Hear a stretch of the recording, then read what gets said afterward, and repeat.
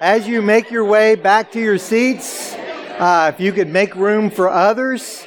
In fact, I was reminded this morning because I had left my iPad and stuff in my usual chair. And then when I came back after greeting some people, Jamie had stolen my chair. She stole it.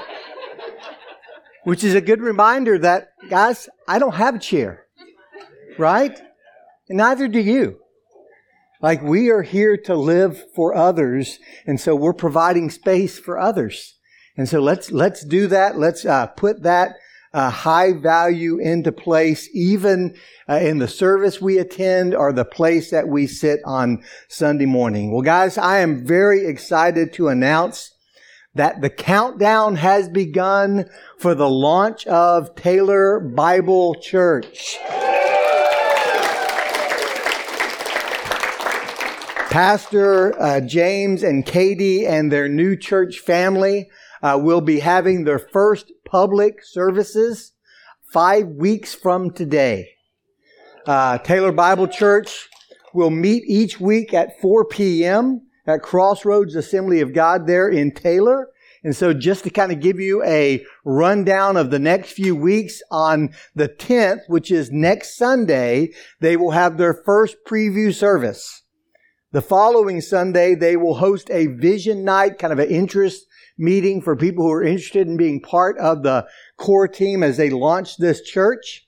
And then on September 24th, they'll have their second preview service, followed on October 1st by their charter service. In fact, how many of you were here for the charter service of Hutto Bible Church? Any of y'all in here? Raise your hands. There we go.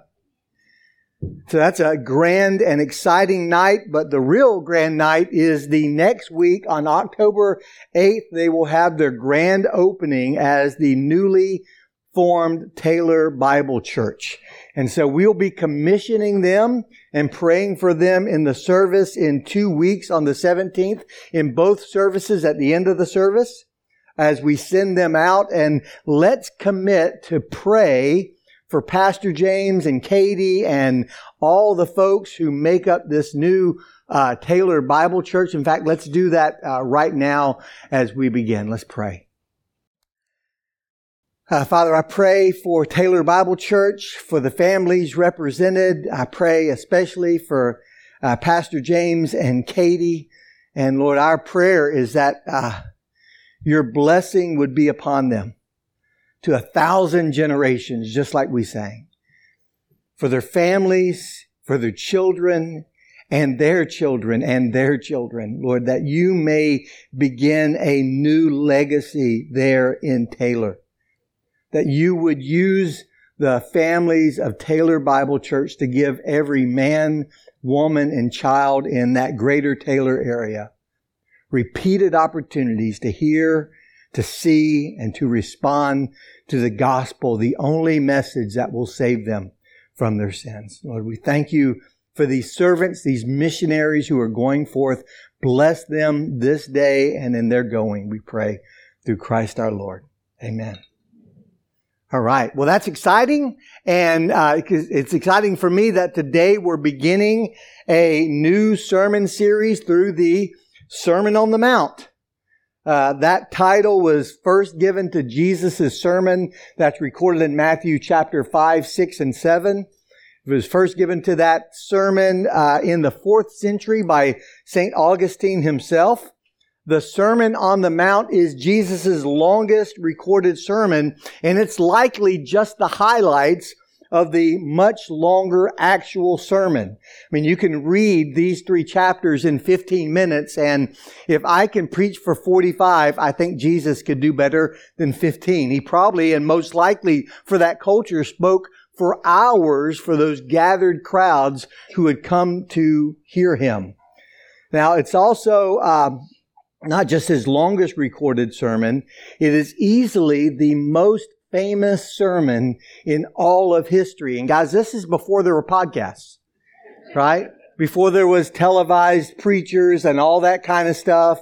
Before people were sharing this on social media. This is without a doubt the most famous sermon of all time. And as a result, most of you are probably very familiar with the words of this sermon, even if you don't think that you are. Even if you're new to the Bible, you are very familiar with this sermon. In fact, most of you have committed part of this sermon to memory. Because in this sermon, Jesus includes the Lord's Prayer as the central figure right at the center of the sermon. And many of you have memorized that.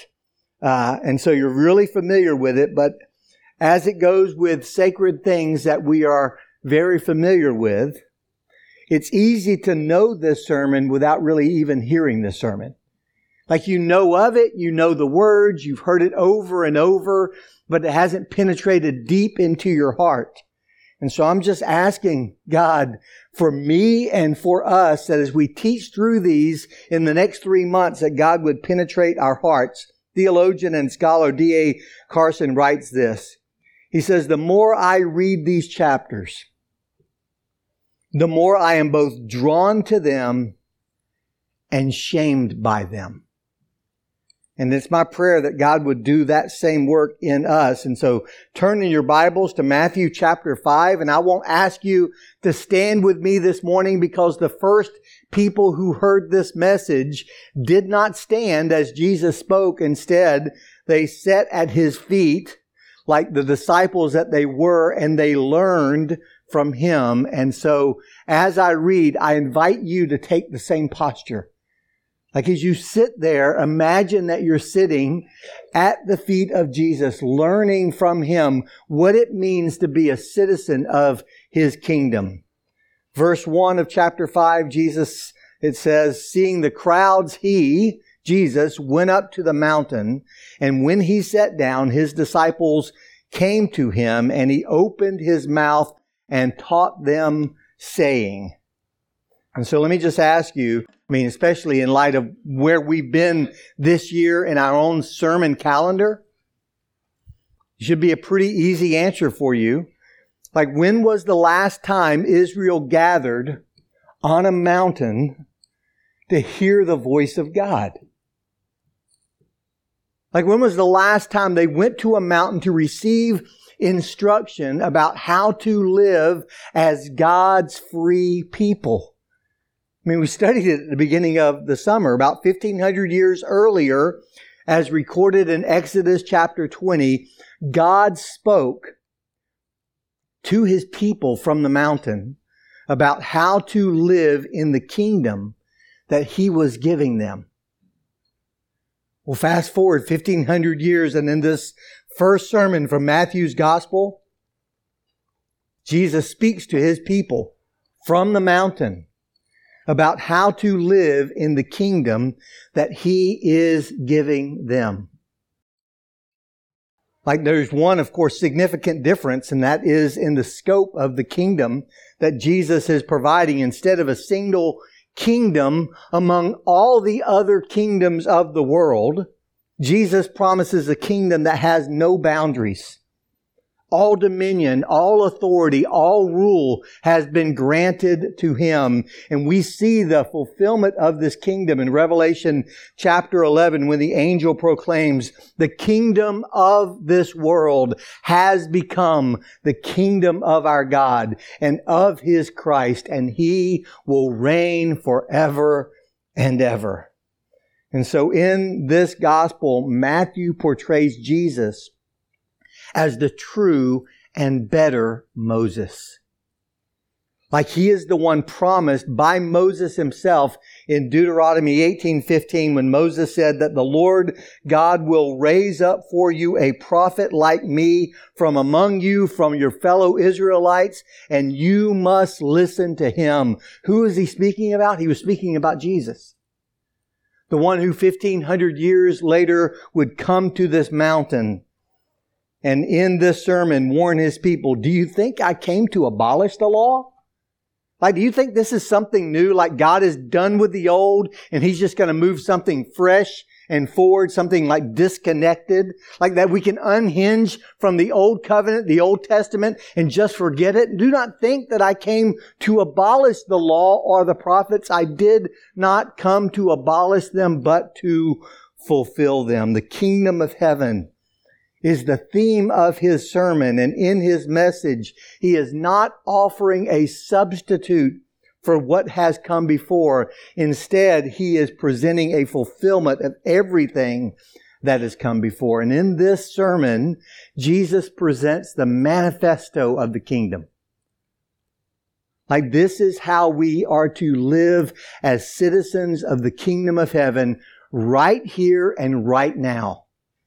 Like, this isn't the kingdom someday. This isn't the kingdom like when it finally comes, then we need to shape up. This is how citizens of the kingdom are supposed to live in the already and the not yet. Like, this is the moral impulse that he calls us to as we wait for and work for the final consummation of the kingdom. The sermon does not teach us how to live to get into the kingdom.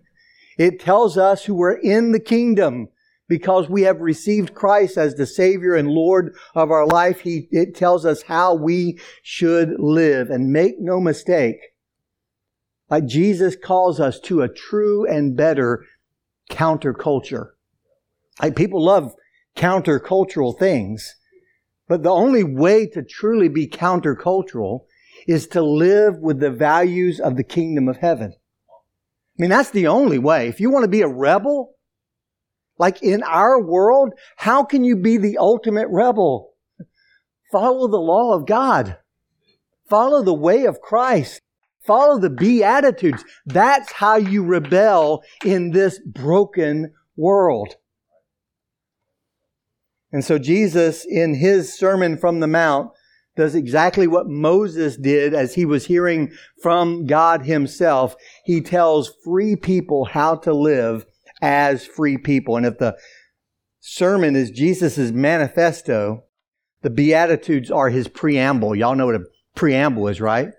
Like preamble to the Constitution, we the people of the United States, that part of the Constitution. Here it is in Jesus' words. He says, "Blessed are the poor of spirit, for theirs is the kingdom of heaven. Blessed are those who mourn, for they shall be comforted. Blessed are the meek, for they shall inherit the earth. Blessed are those that hunger and thirst for righteousness, for they shall be satisfied. Blessed are the merciful, for they shall receive mercy. Blessed are the pure of heart, for they shall see God. Blessed are the peacemakers, for they shall be called the sons of God. Blessed are those who are persecuted for righteousness' sake, for theirs is the kingdom of heaven. Blessed are you when others revile you and persecute you and utter all kinds of evil against you falsely on my account. Rejoice and be glad, for your reward is great in heaven. For so they persecuted the prophets who were before you." Those are the Beatitudes, and of course you're really familiar with them, I bet. The word beatitude comes from the Latin beatus, meaning happy or blessed. And so you have to wonder, like, in what possible world does this equal blessed? Certainly, in what possible world does this equal happy? I mean, if you were to take the word blessed and change it to happy, happy are the sad? Happy are the poor?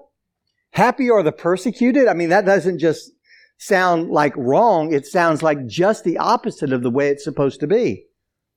Like, how does Jesus' words line up with the world's description of blessing?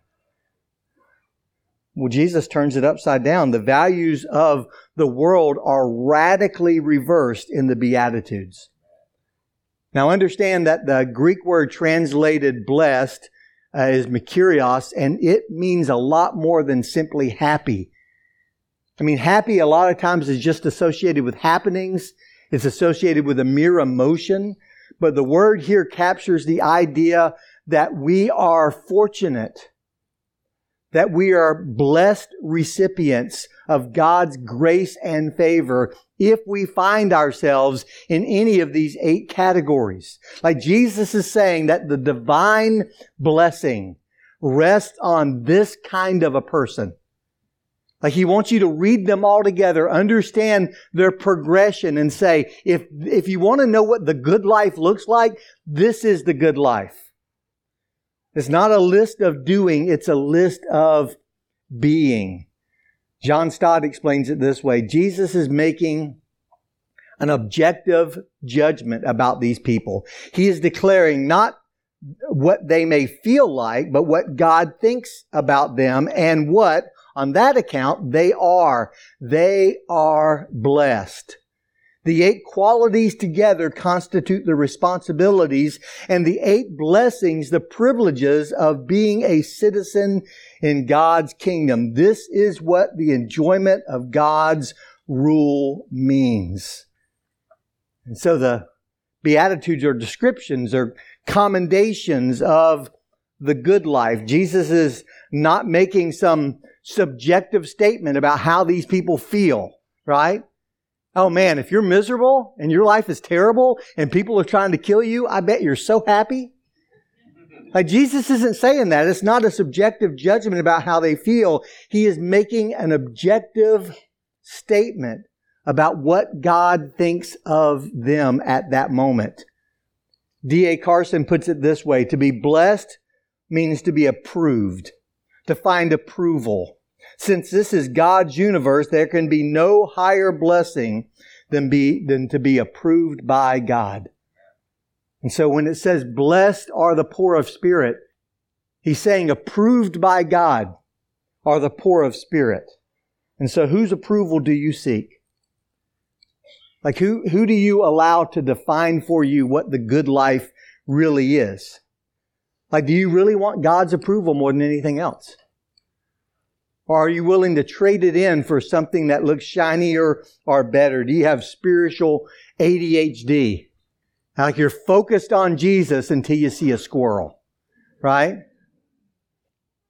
The Beatitudes teach us by paradox how to find God's approval. Like the good life that Jesus is talking about. Jesus was the master of paradox. Things like the last shall be first.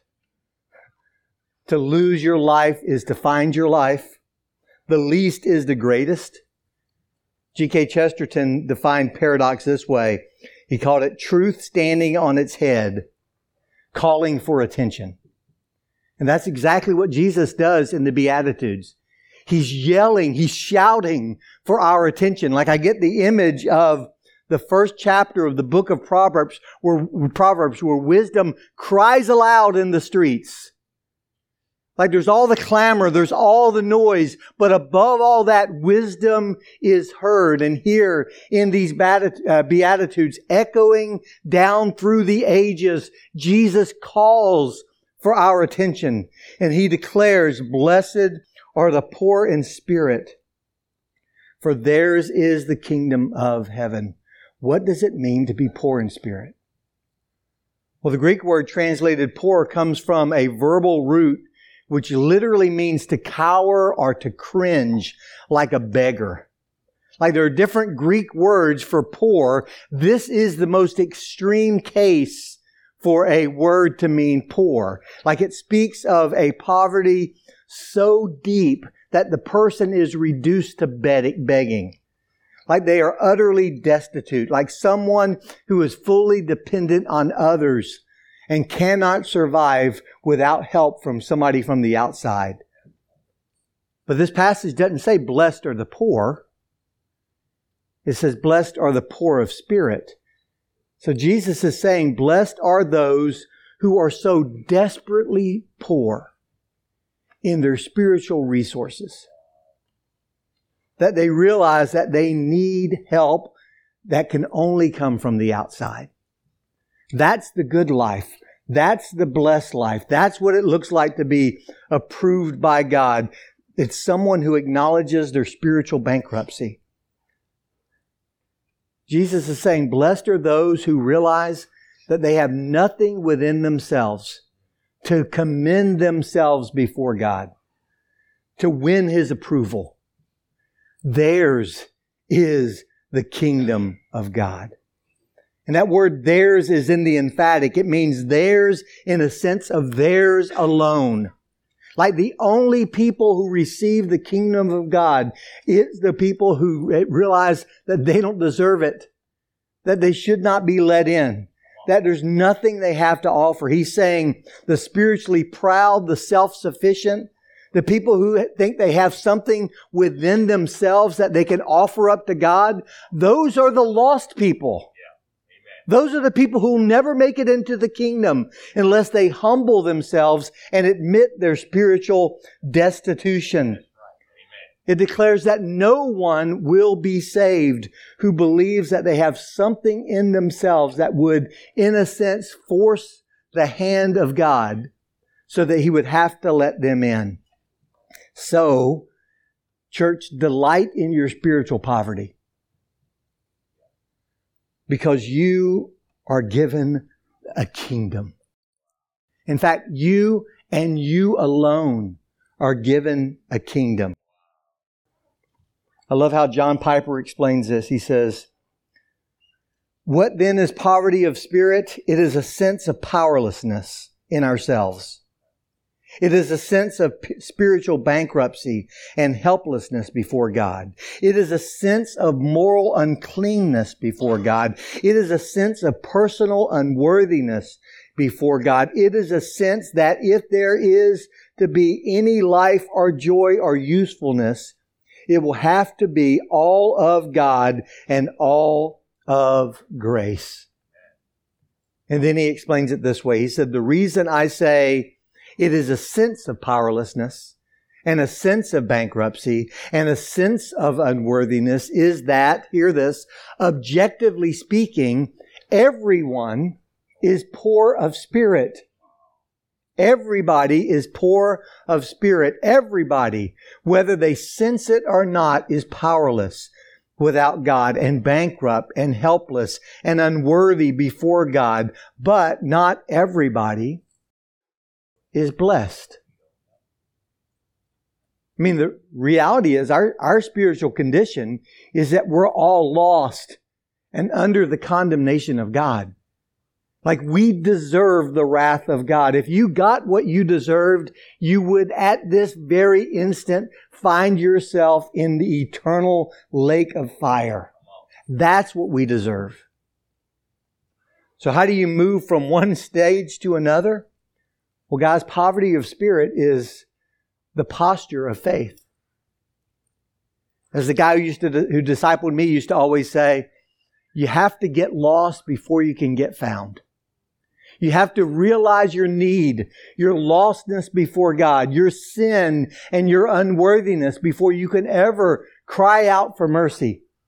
Before the cross ever makes sense, you got to get lost before you can be found. That's why I believe humility is the virtue of all virtues. It's the foundation. All the other virtues are built upon it.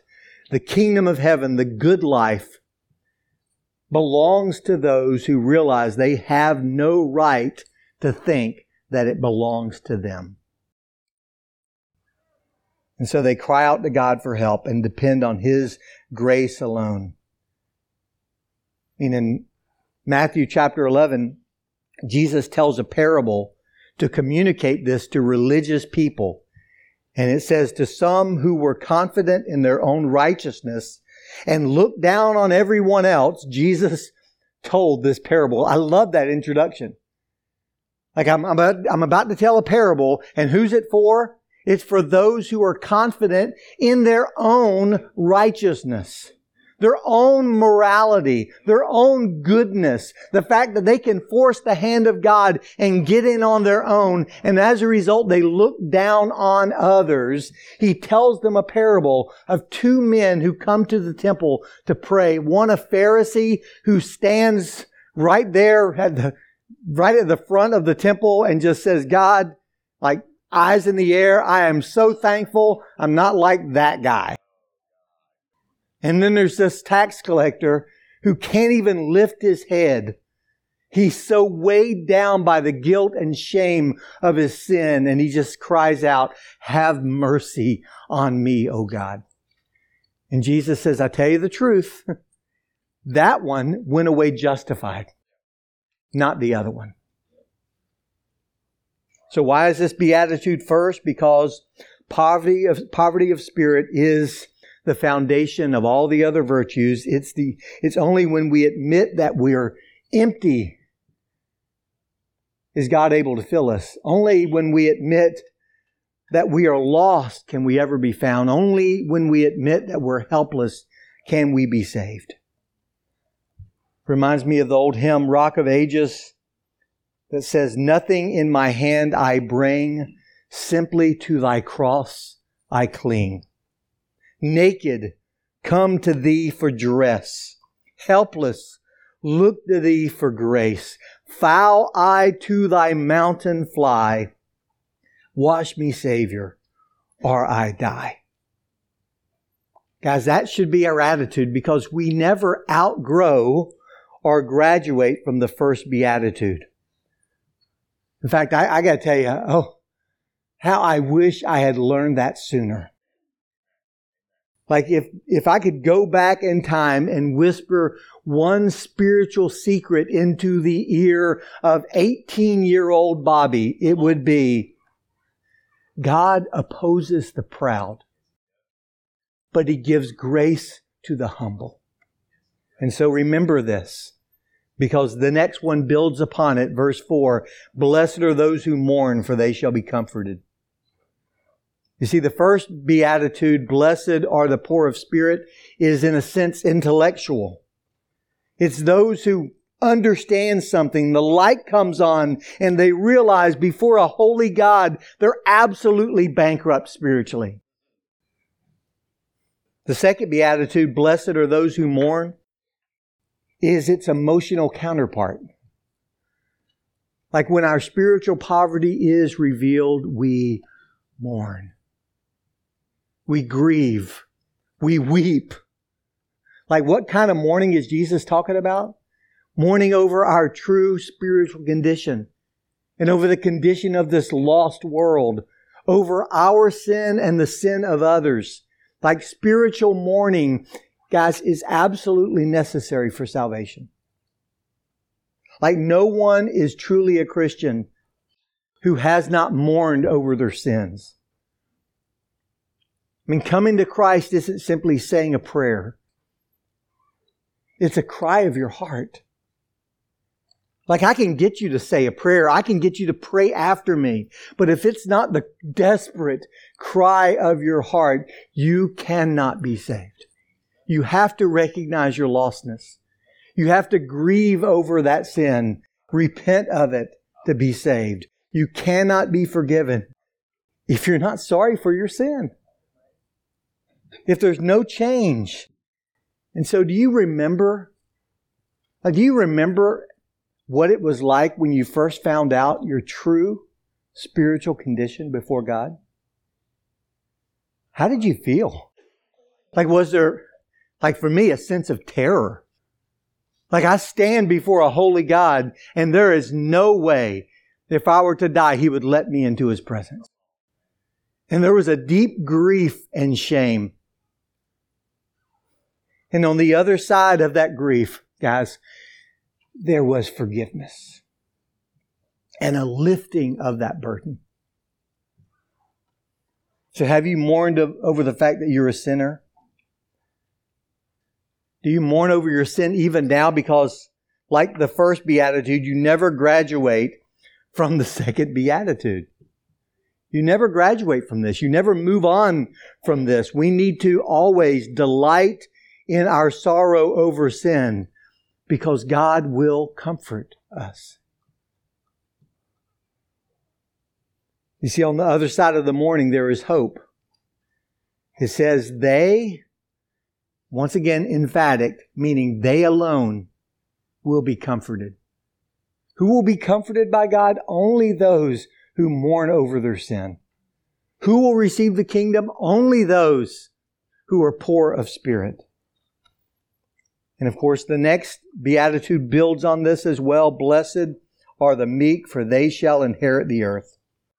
Like, what does it mean to be meek? It doesn't mean meek is not a synonym for weak. It doesn't mean passivity. It's not mere niceness. I mean, niceness can be so wrapped up in your own self-worth and pride that it becomes a negative in and of itself. No, meekness is power under control for the good of others. In fact, we see this most clearly in the person of Christ. Meekness is Jesus. Jesus said in Matthew 11, "Come to me, all you who are weary and burdened, and I will give you rest. Take my yoke upon you and learn from me, for I am gentle." The same Greek word there for meek. "I am gentle and humble in heart, and you will find rest for your souls. For my yoke is easy and my burden is light." We must yoke ourselves to Jesus. For He is meekness incarnate. And He promises that if we yoke ourselves to Him, we will learn gentleness and humility. Like, meekness is yielding to the will of the Father. Meekness is submission to God. And what's the reward? Quoting Psalm 37, Jesus promises that the meek will inherit, hear this, not just the land. That's the promise made to Israel in Psalm 37. Jesus promises that they will inherit the earth. Once again, the scope of the kingdom has been expanded outward. The they and they shall inherit, once again, is in the emphatic. They and they alone will get the whole earth. Delight in your submission to God, in your yieldedness to God, because the whole earth belongs to you. And just like the other Beatitudes, you never graduate from this. You never graduate from living a life yielded to Christ. One author explained it this way: "The meek are those who say to their king, 'Not my will, but yours be done.' They give the Lord Jesus a blank check and delightfully ask Him to fill it in as He chooses." And when Amy and I have spoken on marriage issues, in particular about this whole idea of meekness and humility and gentleness, one of the things Amy often says is humility looks good on everyone. In 1 Peter 5, we're commanded to clothe ourselves in humility. I love what Sinclair Ferguson says about meekness. He says, "It enhances manliness. It adorns femininity, and it is the jewel of polish. It's a jewel polished by grace."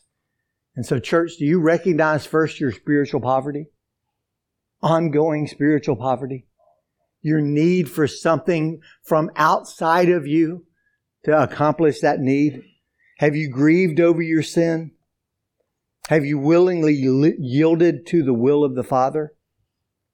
Finally, do you long for God to make you something that you could never be left to yourself?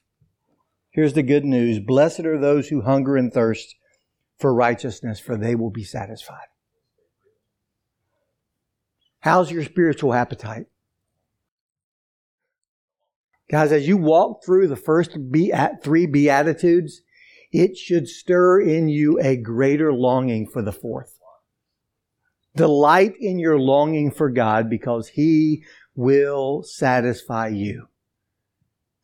Danny Akin writes that the world is hungry for happiness and it is starving. The Bible tells us to hunger for holiness and we will be satisfied. You know, throughout this sermon, Jesus is really asking one question. He's asking, will you follow me? Like, this is the manifesto of the kingdom. This is what it looks like to be a citizen of the kingdom of heaven. Will you follow me? Will you trust me to define the good life? Like, do these first 4 Beatitudes describe your spiritual pilgrimage? You see, you never graduate from the Beatitudes. Like, we need to dwell in the Beatitudes. We need to live in these verses. Colossians 2:6 says, therefore, as you received Christ Jesus the Lord, so walk in Him. Think of that moment. Like when you first trusted Christ, like what was true of you in that moment? Like, did you have it together more then than you do now? Of course not. Like, did you know more Bible? Could you quote more scripture? Were you singing better songs? Like, did you have more of control over your appetites that controlled you and dominated you? Of course not. All you knew is nothing in my hands I bring, only to the cross I cling. In fact, this is a great picture of what I'm talking about here. There was a moment in your life, maybe you were going along happy-go-lucky sinner doing your own thing, and there was a moment where, bam, you realized that there was a holy God who that you would have to give an account to. And because of His standard, because of what He says in His Word, because of what He clearly communicates, you knew that you did not measure up. Like if you were to be asked the question, if you were to die tonight, how confident are you that you would stand before God and be welcomed into heaven? Your answer would be, I hope so. I'm trying my best. I've changed some things. I'm going to church. And other things that, by the way, are damnable. Because if you rest your faith in anything but the cross of Christ, you will find yourself greatly wanting. But at that moment, like for me, that moment came when I was 17 years old, and I realized because of the teaching in the Sermon on the Mount that I was a sinner before God. And that's when the light came on and the cross made sense for the very first time. I'd always heard that Jesus died for me, and I always thought, well, thank you. Like what do you do with that? But it wasn't until that moment that I understood the cross, that in my place, as my substitute, Jesus died for me. That He bore my sins. He bore my wrath and my judgment. And I cried out to Him to save me. Well, here's my question. How much at 17 did I understand about the holiness of God? Not that much. Not very much at all. How much did I understand my own sinfulness? Guys, I am far more messed up than I ever imagined. And so are you. And so as I spend time with God today, as I think through these Beatitudes that I never graduate from, every moment, every day, I should get to the point where I realize more about God, more about myself, and the cross looms larger and more beautiful. As you have received Christ Jesus, your Lord, so walk in Him. Guys, I love that we do communion every week as a reminder. And it's a reminder this morning that we, if you're a follower of Christ, if you have trusted Jesus as your personal Savior and Lord, that we are the blessing of God rests on us because the curse of God fell on Jesus. Understand that. The blessing of God right now is resting upon you because the curse of God fell on Jesus. He became a curse for us, as the Scripture says, cursed is anyone who hangs on the tree. Let's pray. Father, I thank You for this table of blessing that reminds us of that curse. That Your Son on the cross looked into the past and looked into the future. He saw the sin of this world and took it upon Himself. And in doing so, God, You made Him, Jesus, who knew no sin, to be sin for us so that in Him we might become the righteousness of God. Lord, bless this table, bless the cup, bless the bread. May it be for us nourishment for our souls, as a reminder of the beauty of the cross of Christ. That we're here today not because we figured something out and we're wiser or better than anyone else. But Lord, we're just beggars. Beggars coming to your table for bread. Coming to your table for a drink. And we're just beggars telling other beggars where the food and the nourishment may be found only in you. We thank you for this in Jesus' name. Amen.